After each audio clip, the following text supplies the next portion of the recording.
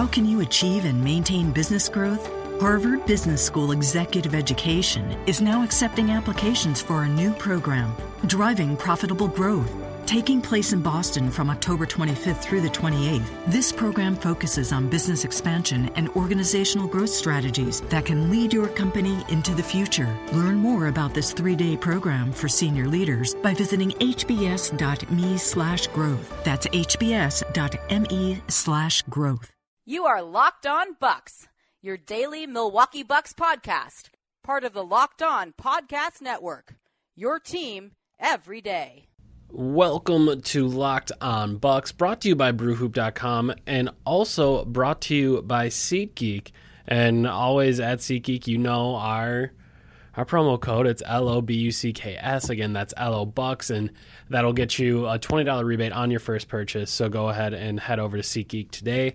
But this is Locked On Bucks. We do this every day. Yesterday, we teased you and said that we were going to talk about the topic that has kind of dominated the Bucks blogosphere / Twitter sphere / fans in general.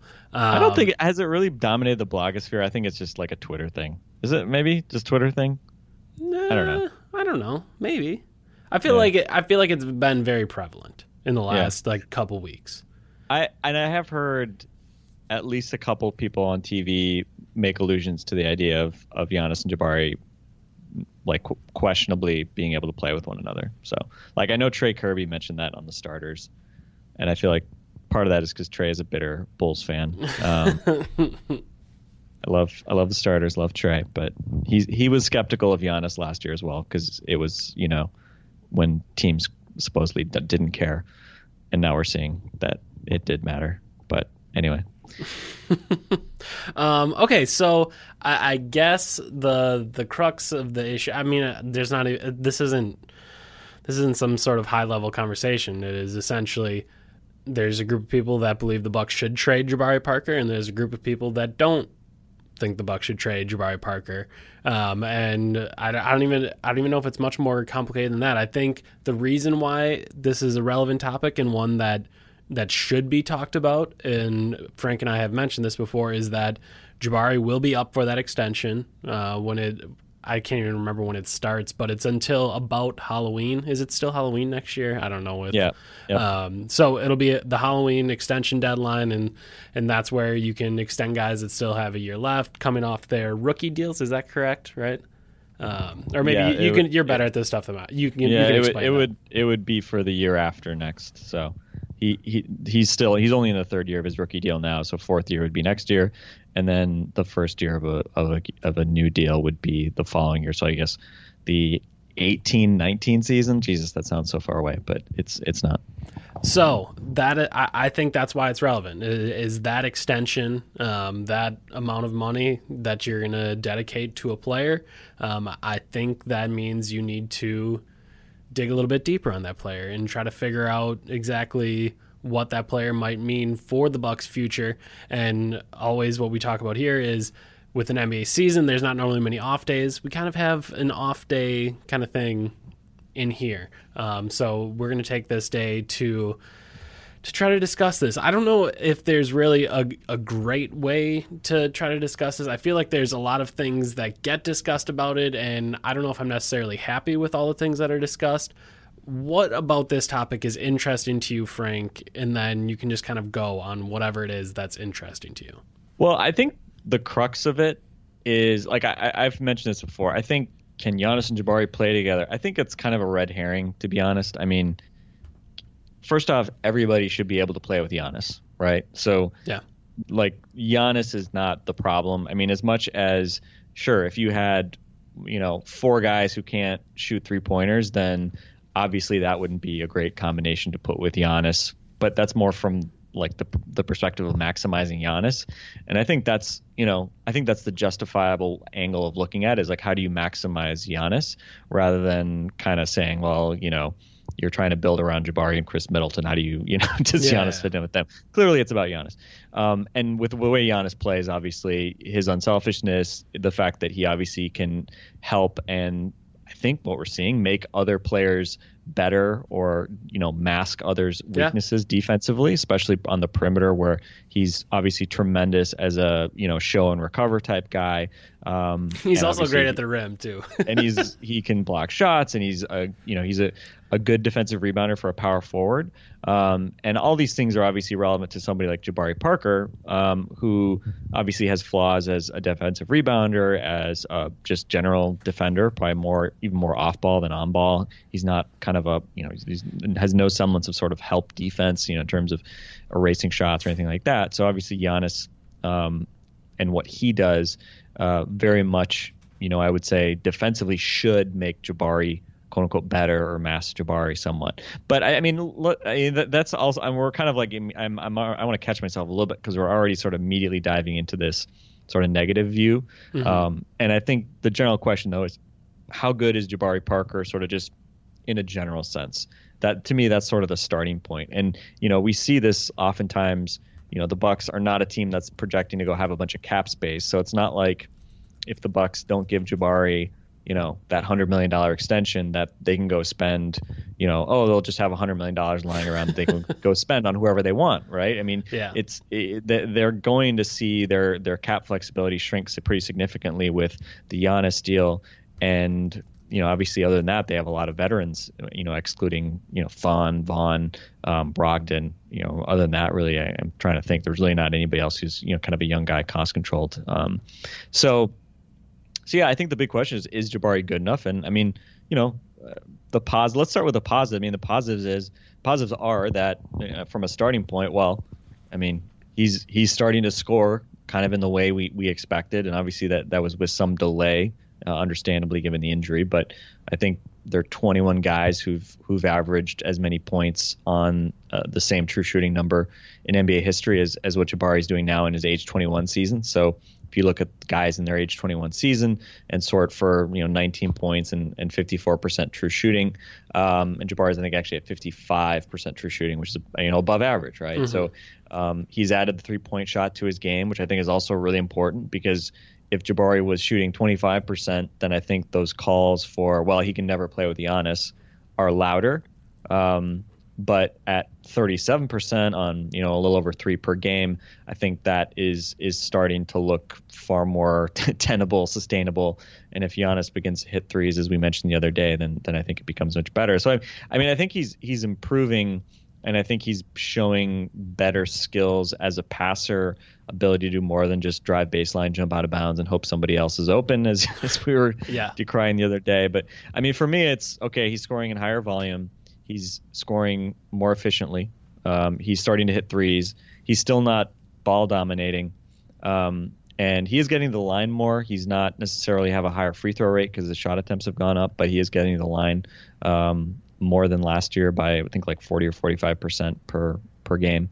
So I don't know. I mean, in terms of the good, I mean, there's a lot to like, right? I mean, and I think we always sort of step over this because it's always just holding him to a high standard, and probably watching Giannis makes it harder to maybe objectively judge Jabari in the grand scheme of the universe. But there is a lot to say has improved with Jabari, isn't there? Yeah, and I do think that's part of what makes this conversation so fascinating to me. It's just strange. I would have thought we would have seen more people come around to the idea of, and again, I don't know if there's a right or wrong side of this, but I would have thought we would have seen more people come around to the idea of, hey, I don't want to trade Jabari because he is making some improvements this year. He is adding the 3-point shot. He is maybe scoring in bunches a little bit better. He is becoming more of what we wanted to see, and yet, like you said, the negative parts of his game are the things that we tend to fixate over. So it's been fascinating to me not to see more people so willingly say, like, no, you can't trade him. He's improving and he's getting better, and we've seen guys get better, and he's only 21, and I want that guy on my team. And there certainly are people like that, but I would have thought it would have been more overwhelming that it would have been so many people. And it is, I don't know, he's a tough package to try to figure out because he doesn't truly, I don't think, have a position. And again, We always talk about that defensively, but offensively, I don't know if he has a true position, because we think of him as this stretch four, as a guy that just destroys people at the rim, so he should be a good roll man. But then he's not a good roll man, and he's not a good screener. He can't function in a pick and roll, and then all of a sudden he can kind of spot up. So maybe that's stretch four, but he likes to drive so much, and he likes to again, he's trying to learn how to be a better passer, but he's just attacking the basket all the time. And I don't know if that's necessarily a four. And then all of a sudden you get into roster construction, and how does it work, and how does he fit? And I understand why the questions about him defensively aren't going anywhere. And we can talk about that. But offensively, getting buckets is great. Don't get me wrong. I'm a guy that fully supports getting buckets, but what he is just something I continue to struggle with. Honestly, the position stuff offensively, I don't really care about that much. Just wait. So I guess to continue on that arc, I guess why I struggle with it is because he's going to get a lot of that from the wing. And then I just struggle to think of how you put a team together where you're going to have three guys that create on the wing, and then maybe guys that don't create in other spots. Because when Middleton comes back, and obviously you have to hope that Middleton is almost the exact same or very similar to what he was. If you have three wing guys, I'm just trying to think of team.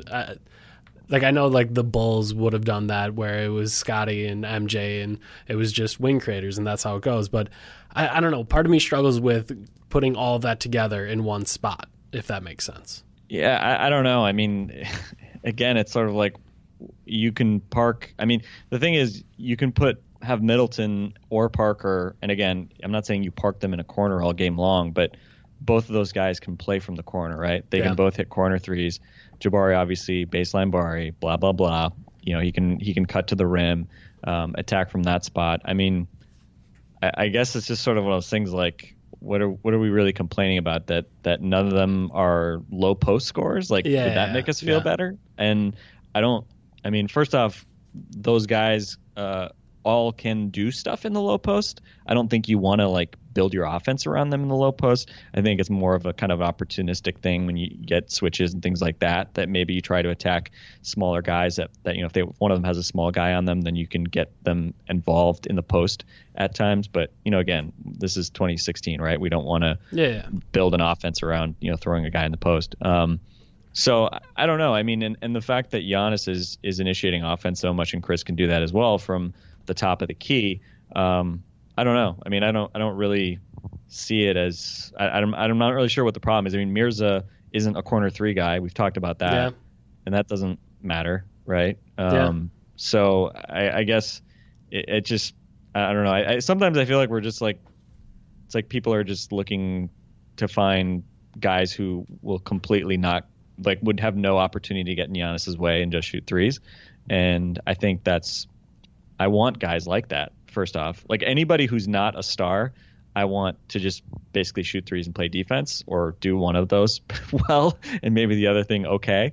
So what if I say this? What if I tell you that I would like more pick and roll playmaking? What if I would tell you that? Because I don't know if Jabari can be a pick and roll ball handler, and I don't know if Chris Middleton can be a pick and roll ball handler.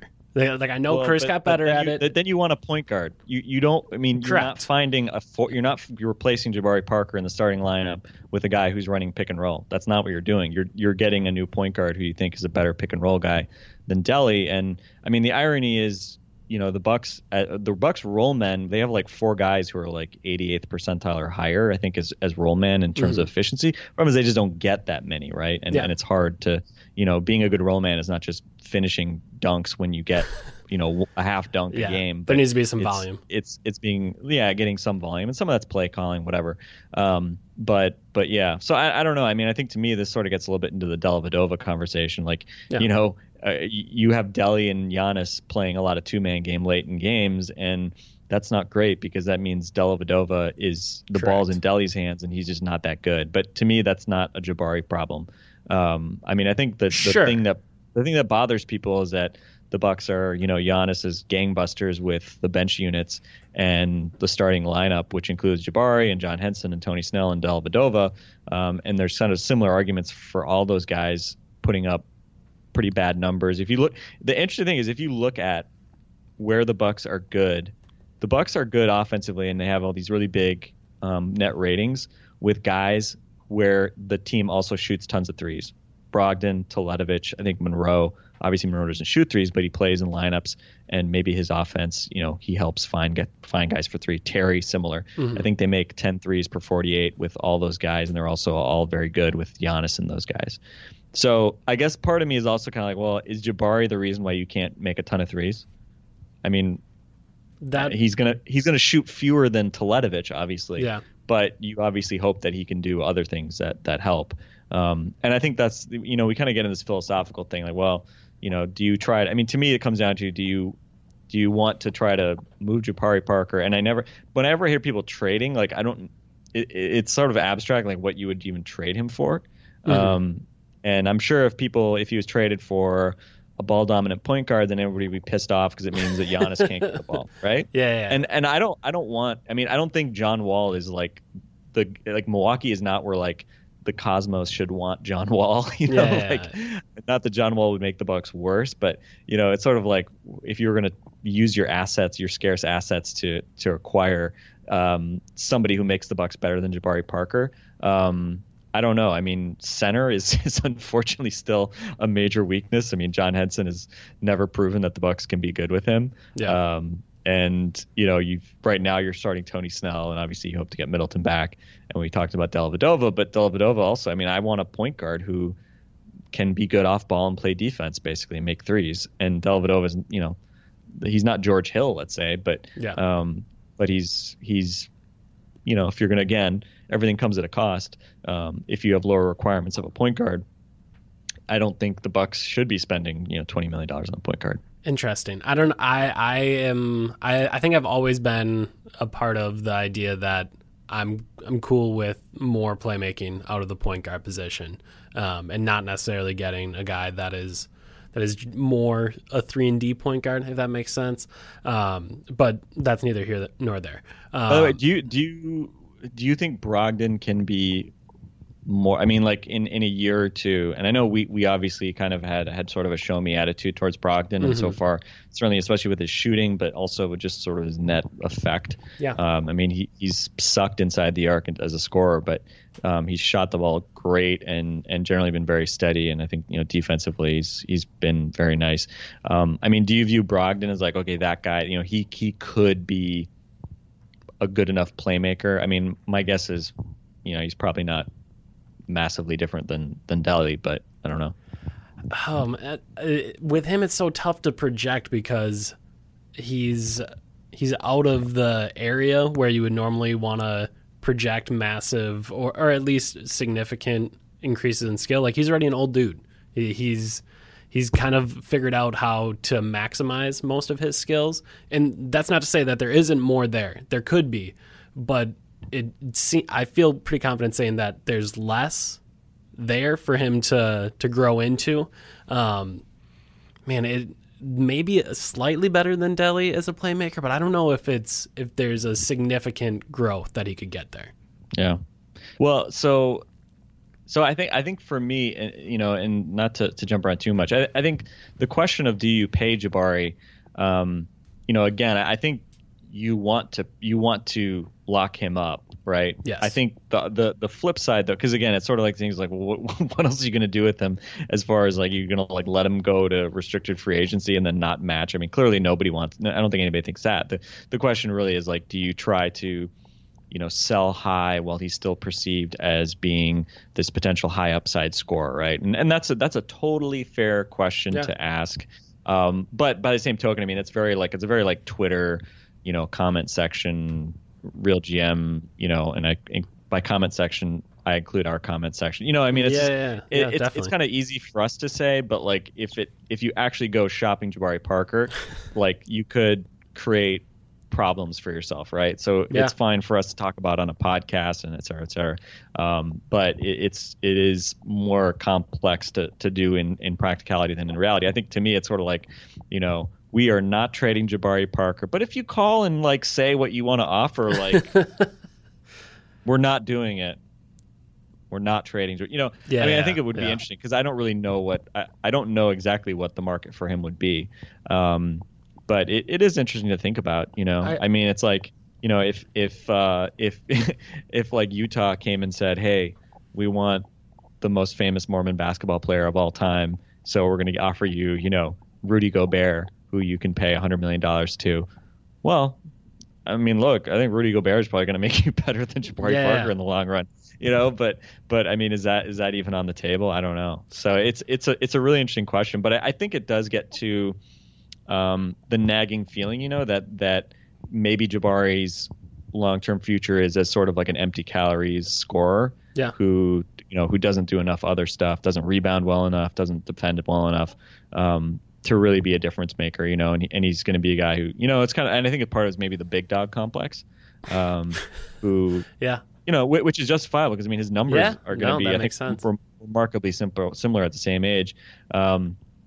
But, again, I don't think it's a question of like, do you extend him if you get that far? Because especially if he's willing to take Giannis money, I think you're always going to be able to market him. If he's a 20-6 guy, look, there'll be somebody who'll give you value for that, especially if he stays healthy. But I think it is a question, especially with Middleton coming back. I think that's the really interesting thing. With Middleton coming back, how does all that shake out then? I mean, you could argue that Middleton coming back,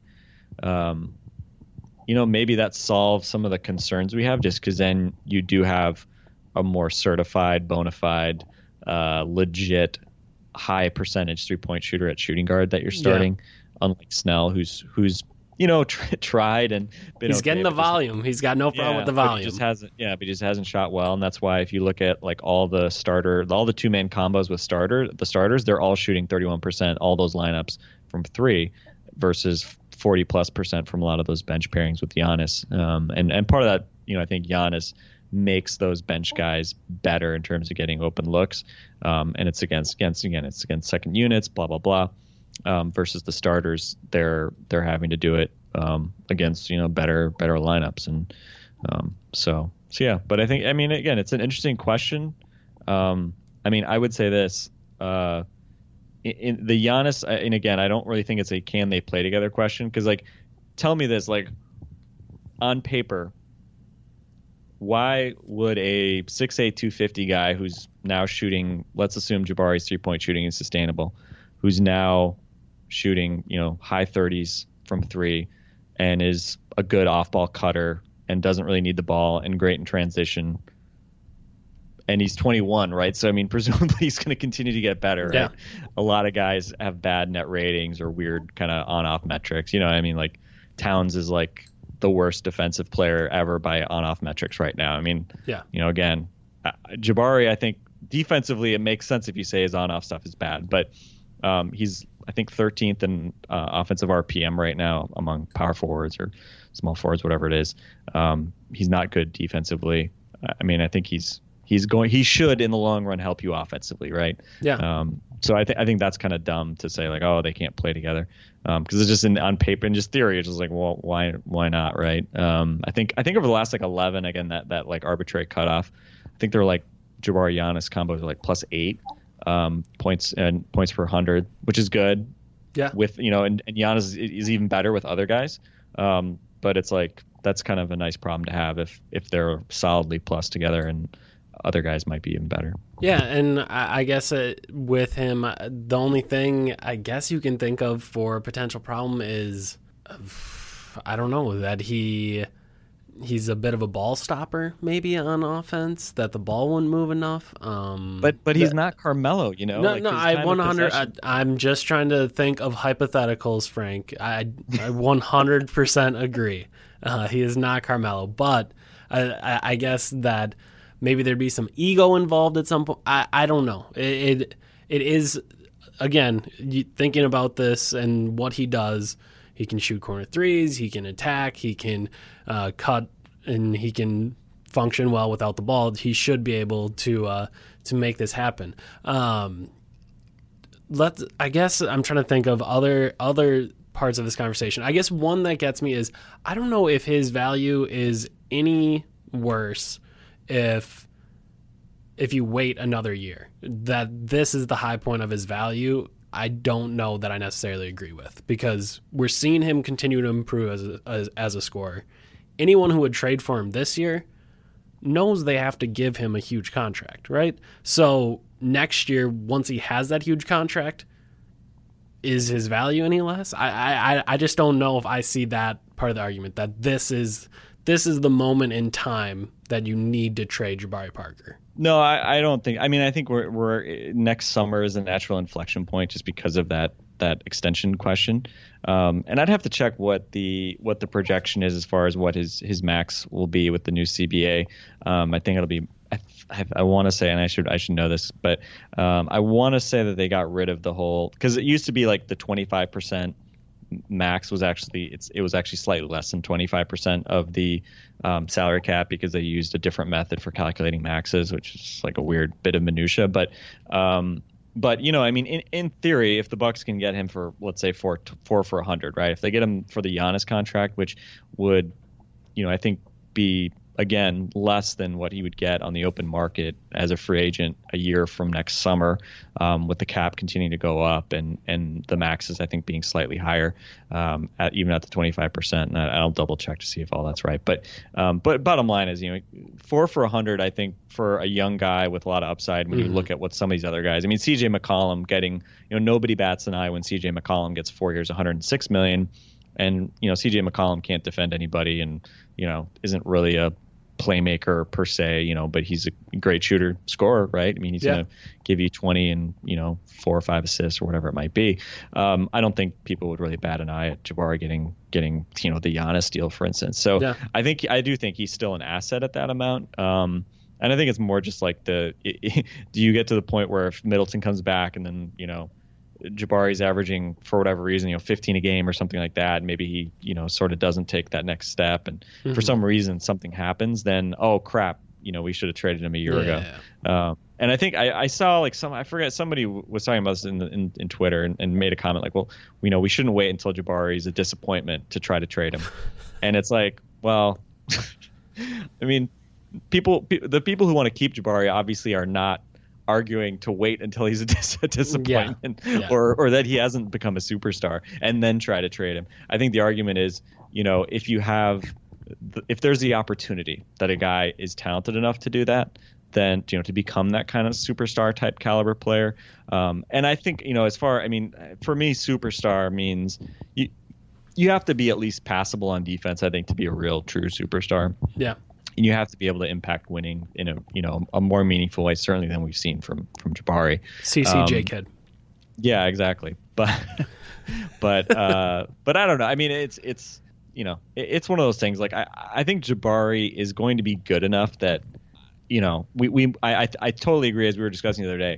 Totally agree. Like, we may look back and, you know, say, oh, Joel Embiid, you know, 2 years he was out and then he stayed healthy for 10 years and he was awesome. And man, yep, Bucks should have picked Joel Embiid if, you know, in the grand scheme of the universe. That, you know, I wouldn't not be surprised at, but you're not getting Joel Embiid in a trade for Jabari Parker at this point. And so you kind of have to play it as it lies. And, you know, I don't think necessarily we're going to look back and say, oh man, if you could have traded Jabari Parker for, you know, superstar X and you didn't, right? I think it would have been more of a kind of package of things that might have helped you. But, you know, it's not like, I don't know, like I'm not at the point where I feel like there's this put you over the top move. Yeah. That, and granted, maybe that's a straw man as well, because there is no possible over the top move when, you know, given where the Bucks are at their development curve.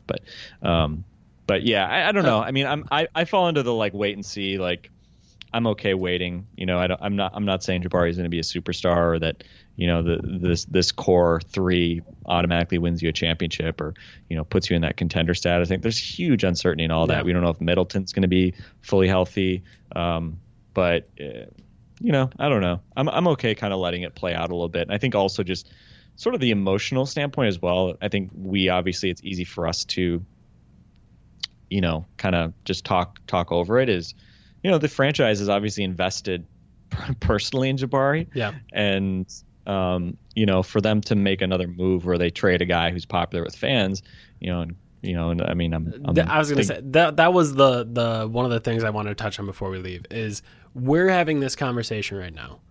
Bucks fans on Twitter have been having this conversation for a year, 6 months, 2 months, a month, 2 weeks, a week, whatever you want to say.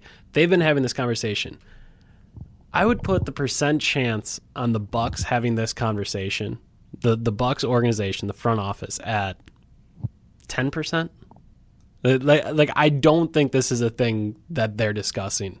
And again, as a GM, you're thinking through all the possibilities and what are our assets and could we trade this and we could do that. So I'm sure it's come up, but the amount of tweets that have been sent out, of comments that have been put on message boards, this topic is borderline peak internet.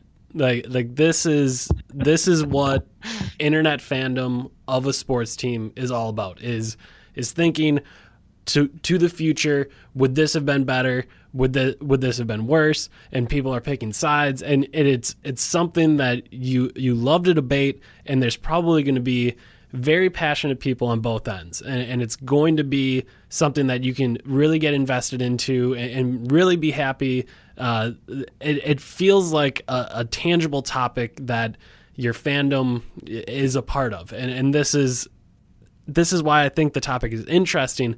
But it seems unlikely the Bucks are even thinking about this. Well, I actually think You think so? I have to think they're thinking about this. See, I don't think so at all. I think of the things you mentioned, that they draft him number 2. They are the people that bring him back from this injury. He's said the things he said about Milwaukee. He helps out in Milwaukee public schools. I just don't know that. I don't know that that the franchise is thinking, you know what? I think we could. I think we get away with trading Jabari. Well, no. Okay, so let me clarify. I have to think that it's raised as like, hey, in these 4 walls, Jabari. How are we feeling about Jabari? Sure. Sure. And like I said, like that's something that's what every GM does. Like you have to have these conversations. They're not going to have that. I mean, like they're not going to have that conversation about Giannis, obviously, of course, right? Of course. And I would argue that the vague rumors we heard about Chris Middleton made less sense in a lot of ways last summer than this conversation now about Jabari, just because at least with Middleton, it's like, no, he's super productive. He's fit, exactly no matter the what. Yeah. fit guy. He's locked up. Like, why? What do you like? Anyway, but yeah, I think with Jabari, at least we're having this conversation before he kind of makes that leap to guy who really changes the game and makes you a lot better.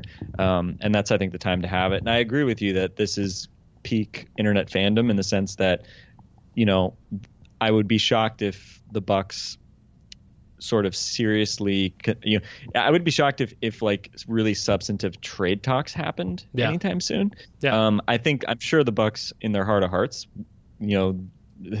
Jason Kidd and company will think about this because, I mean, look, Jabari's still a bad defender. Yeah. And that forces you to do things that, you don't normally want to do, right? And I think it'll be interesting. I guess I should have postured this a little bit better by saying I don't know if they've gotten to a point where they've seriously discussed it, because yes, they've thought about it. There's no way that you couldn't think about it. Yeah, I mean, seriously discuss it with like external parties. Correct. I don't think, right? That's what I'm saying. Yes, I don't think you're going to see substantive discussions to trade Jabari in the next year based on or through next summer. But if he sort of does this, right? If he gets over 20 points a game this year, and they actually win. If they make a legit playoff charge without Chris Middleton, with Jabari being the only other double figure scorer on this entire team, then I think that that they'll be more patient and say like, look, we'll let him kind of continue to grow and see how far more he can take this, because he's I mean, it's easy to take for granted, right, that at his age that he's able to do some of the things he does. And maybe part of it is because like so much of what he does just kind of seems to come naturally. Yeah. So maybe it just feels like the offense comes so easily to him and the defense comes so hard that it just feels like, well, he's not why isn't he improving more? Why don't we see that like big leap? And it's like, well, his numbers have, across the board, all of his metrics are notably better now than they were, certainly a year ago, 2 years ago. And that's obviously a big positive. And so I think, for me, it's just like get him reps, right? Get him reps with Giannis, get him reps without Giannis. Try to find ways to make him able to do more stuff, basically. Yeah. That's my hope for Jabari. And yeah, if a year from now Jabari kind of is like this guy that, is like third banana, and geez, Giannis can't quite carry this group to whatever, a championship in the next 5 years. That's still a hell of a long time to figure something else out. Yeah. And like we said, I don't think you're, I think, you're, and a lot of it comes down to like kind of real option theory and all this other stuff. Like, do you continue to do things while maintaining optionality and things like that? And, again, if the Bucks window was closing in a year with Jabari somehow, then okay, that would be a different discussion, right? But he's not an expiring contract. And hopefully because of that Giannis extension, you can also get him to take a similar deal that would make him, I think, an asset, a very clear asset. And again, at his age, he's still, I think, going to have some of that hype shine for the next couple of years, right? And we'll see. And hopefully, that's the thing, right? And hopefully, and I'm, geez, I sometimes I feel like we kind of stumble over it, right? And it's like we're too busy having this conversation. Then you would look at him and it's just like, geez, dude just put up, like that game against the Bulls on Thursday, he just put up 28 so easily on that team. Just, grabs rebounds. Like when he does grab a rebound, just like the end-to-end stuff. You're not finding some random guy in free agency for $5 million a year who's gonna do anything. No, not at all. And not that people are saying that, but I don't know. I just caution like the desire to kind of, and I love having Teletovic on the team, but I think with Jabari, it's ironic having Beasley on this team, isn't it? Because of sort of that like weird parallel with how good they were sort of pedigree wise, and then picked second overall, and then whatever. But Beasley was a 20-point per game scorer at one point, I think, in 1 or 2 seasons of his career. So it's not like that's the be all end all. But I think with Jabari, I think the way he plays, I do think he can be part of a winning team in a way that maybe Beasley never was. I think that's a good spot to leave it on. The only thing I'm disappointed we didn't get to talk about was we didn't spend a lot of time on Jabari's defense, and I think it's because both of us have talked again and again how it's bad and the ways in which it's bad. And we talked about it a little bit last night. I don't think it was a part of our pod, but we talked about how he's fascinating because he's so bad off ball. And normally when you have a bad defender, you're just like, all right, let's put him on the worst player on the floor. It can't hurt us that bad. At least he can kind of be a part of the rotations.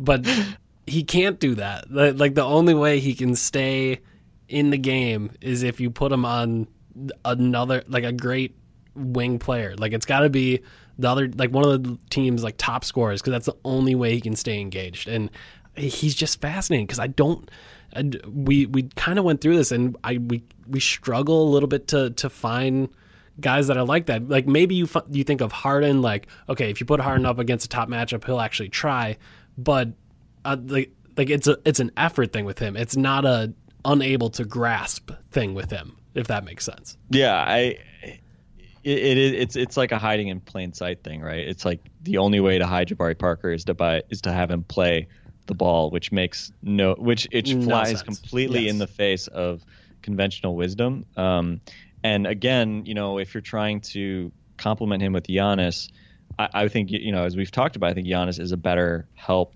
/ off ball weak side type guy versus like a typical like lockdown wing perimeter defender. I mean that's what they did against the Bulls. He never covered Jimmy Butler, but he still made a massive impact defensively. Yeah, and so I think that's another reason why. And again, I think it's always going to be more Giannis helping Jabari versus Jabari helping Giannis. Yeah. But I think it is workable in that way. And at a minimum, I'm happy to sort of see them try to kind of play it out. And again, I think teams by nature are averse to just, changing course really quickly, and being impatient. And a lot of times I think obviously that leads you to, re-sign Miles Plumlee for $50 million or, kind of just keep on keeping on when maybe you should opt for a change. But by the same token, as fans, we're obviously also, we tend to just trade guys away in our, on our trade machine, 20 times. And then it turns out he ended up being good. And, okay, now we're happy.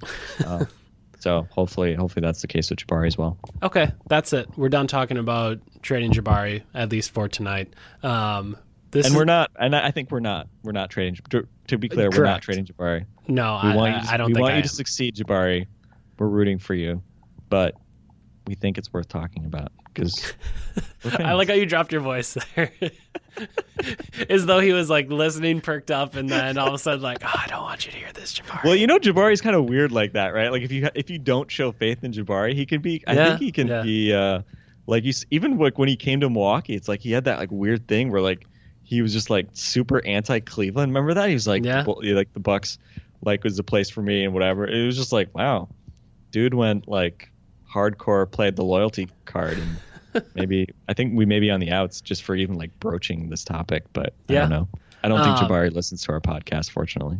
I don't think he does. But shout out to the random dude at Mayfair when I was buying something today that asked me. So I have to throw this in at the end. So I'm sitting here buying something for my niece for Christmas, and he goes, "Are you on a podcast?" And I'm like, "What?" And he's like, "You're on Locked On Bucks, right?" And I was like, "Yeah, man, I am." So if you are one of our regular listeners, I didn't get his name, but shout out, dude at Mayfair. You know who you are. You're listening. So shout out to you. But if you're some person that listens and you randomly see Frank is going to be in Milwaukee for the next week. So if you see Frank randomly walking around, don't be afraid to talk Bucks with us. We enjoy doing it. We're not actually famous. So nowhere near it.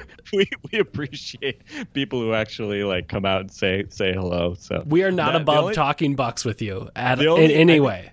Yeah, I think the only time I remember that was in Vegas. I was like walking to the media section and like somebody just like yelled out my name, and I looked over and it was these dudes, these like younger dudes who were totally nice, and I was just like, oh hey, what's up, and I like what's your names? Right, like but yeah, that's fun. I don't know. Yeah, I'll be there, Cleveland and Washington. So if you see me wandering around the concourse in the like 200 area, hit me in the head. Or actually there was that one guy who once threatened to punch me in the face for something. I forget why. It was like kind of a weird passive aggressive, like, I mean, not serious type thing, but the guy continued to follow me. It's just like, I think it was because I was like, I made some comment that was snarky, and it was like he was pissed off that I made a snarky comment, which is like, hey dude, unfollow button's right over there. But I mean, it's what I do. I'm a Bucks fan, but I have to be snarky. I got to think what that was. It was not Beasley related. I can't remember what it was about, but anyway. Okay, that's it. We've rambled way too long. That's going to be it for us. This has been Locked On Bucks, brought to you by BrewHoop.com. That was Frank Madden. I'm Eric Name. We're out.